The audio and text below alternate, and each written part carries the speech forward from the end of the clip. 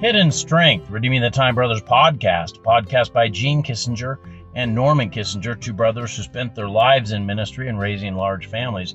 Our desire is to provide a digital place for those who long to belong. And as always, we want to leave a nightlight on for you. That nightlight is out of Philippians chapter 4 and verse 13. I can do all things through Christ, which strengtheneth me.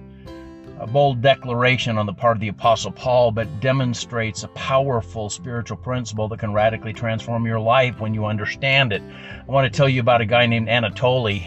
If you get a chance to look him up on Facebook Reels or maybe YouTube, he's a strength trainer and also a fitness model, and he dresses himself up as a janitor. He's a very slight frame, but he puts coveralls on. He dresses himself up as a janitor, and he goes through these gyms, and he finds these big, massive weightlifters that are lifting massive amounts of weight. And he goes up, and then he moves effortlessly that weight that they were struggling to move. He is brutally strong, and he's got great technique, and he can lift more than most people. And it just blows their mind because they don't know where all that strength is coming from. He's short, he's small, yet he's incredibly powerful. He's got a hidden strength. You have a hidden strength, but that hidden strength doesn't come just from you individually. It comes from the work and person of the third member of the Trinity, the Holy Spirit.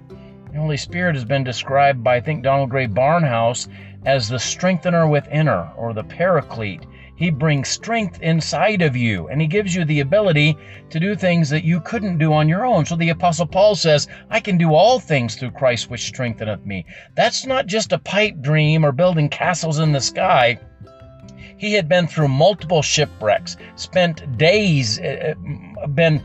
many hours in the water, had been in danger of brigands and thieves, had been incarcerated in multiple places, had suffered at the hands of religious leaders and civic leaders alike, and yet he was able, in spite of stoning and abuse, to carry the gospel literally all around the known world of his day. So when he says, I can do all things through Christ which strengtheneth me, he knows what he's talking about. It's not just, he's not blowing smoke. He's telling you something really important for you to apply to your life.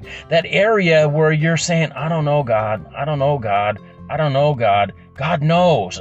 God knows that you can do all things through Christ which strengthens you. Hold tenaciously to the work and person of the Holy Spirit of God, and let him indwell you, and let him bring Christ's strength into your life. Dear Lord God, I thank you that you don't leave us alone in this sin-cursed world. Instead, you are a strengthener within her. You allow us to access the strength that Christ used to be an overcomer through the work and person of your Holy Spirit. What an awesome God you are. I pray that you'd be with us, draw us close to you, keep us strong as we go through the difficulties of our days. In Jesus' name, amen. Hey, God bless you. I love you, but Jesus loves you so much more. Have a great night.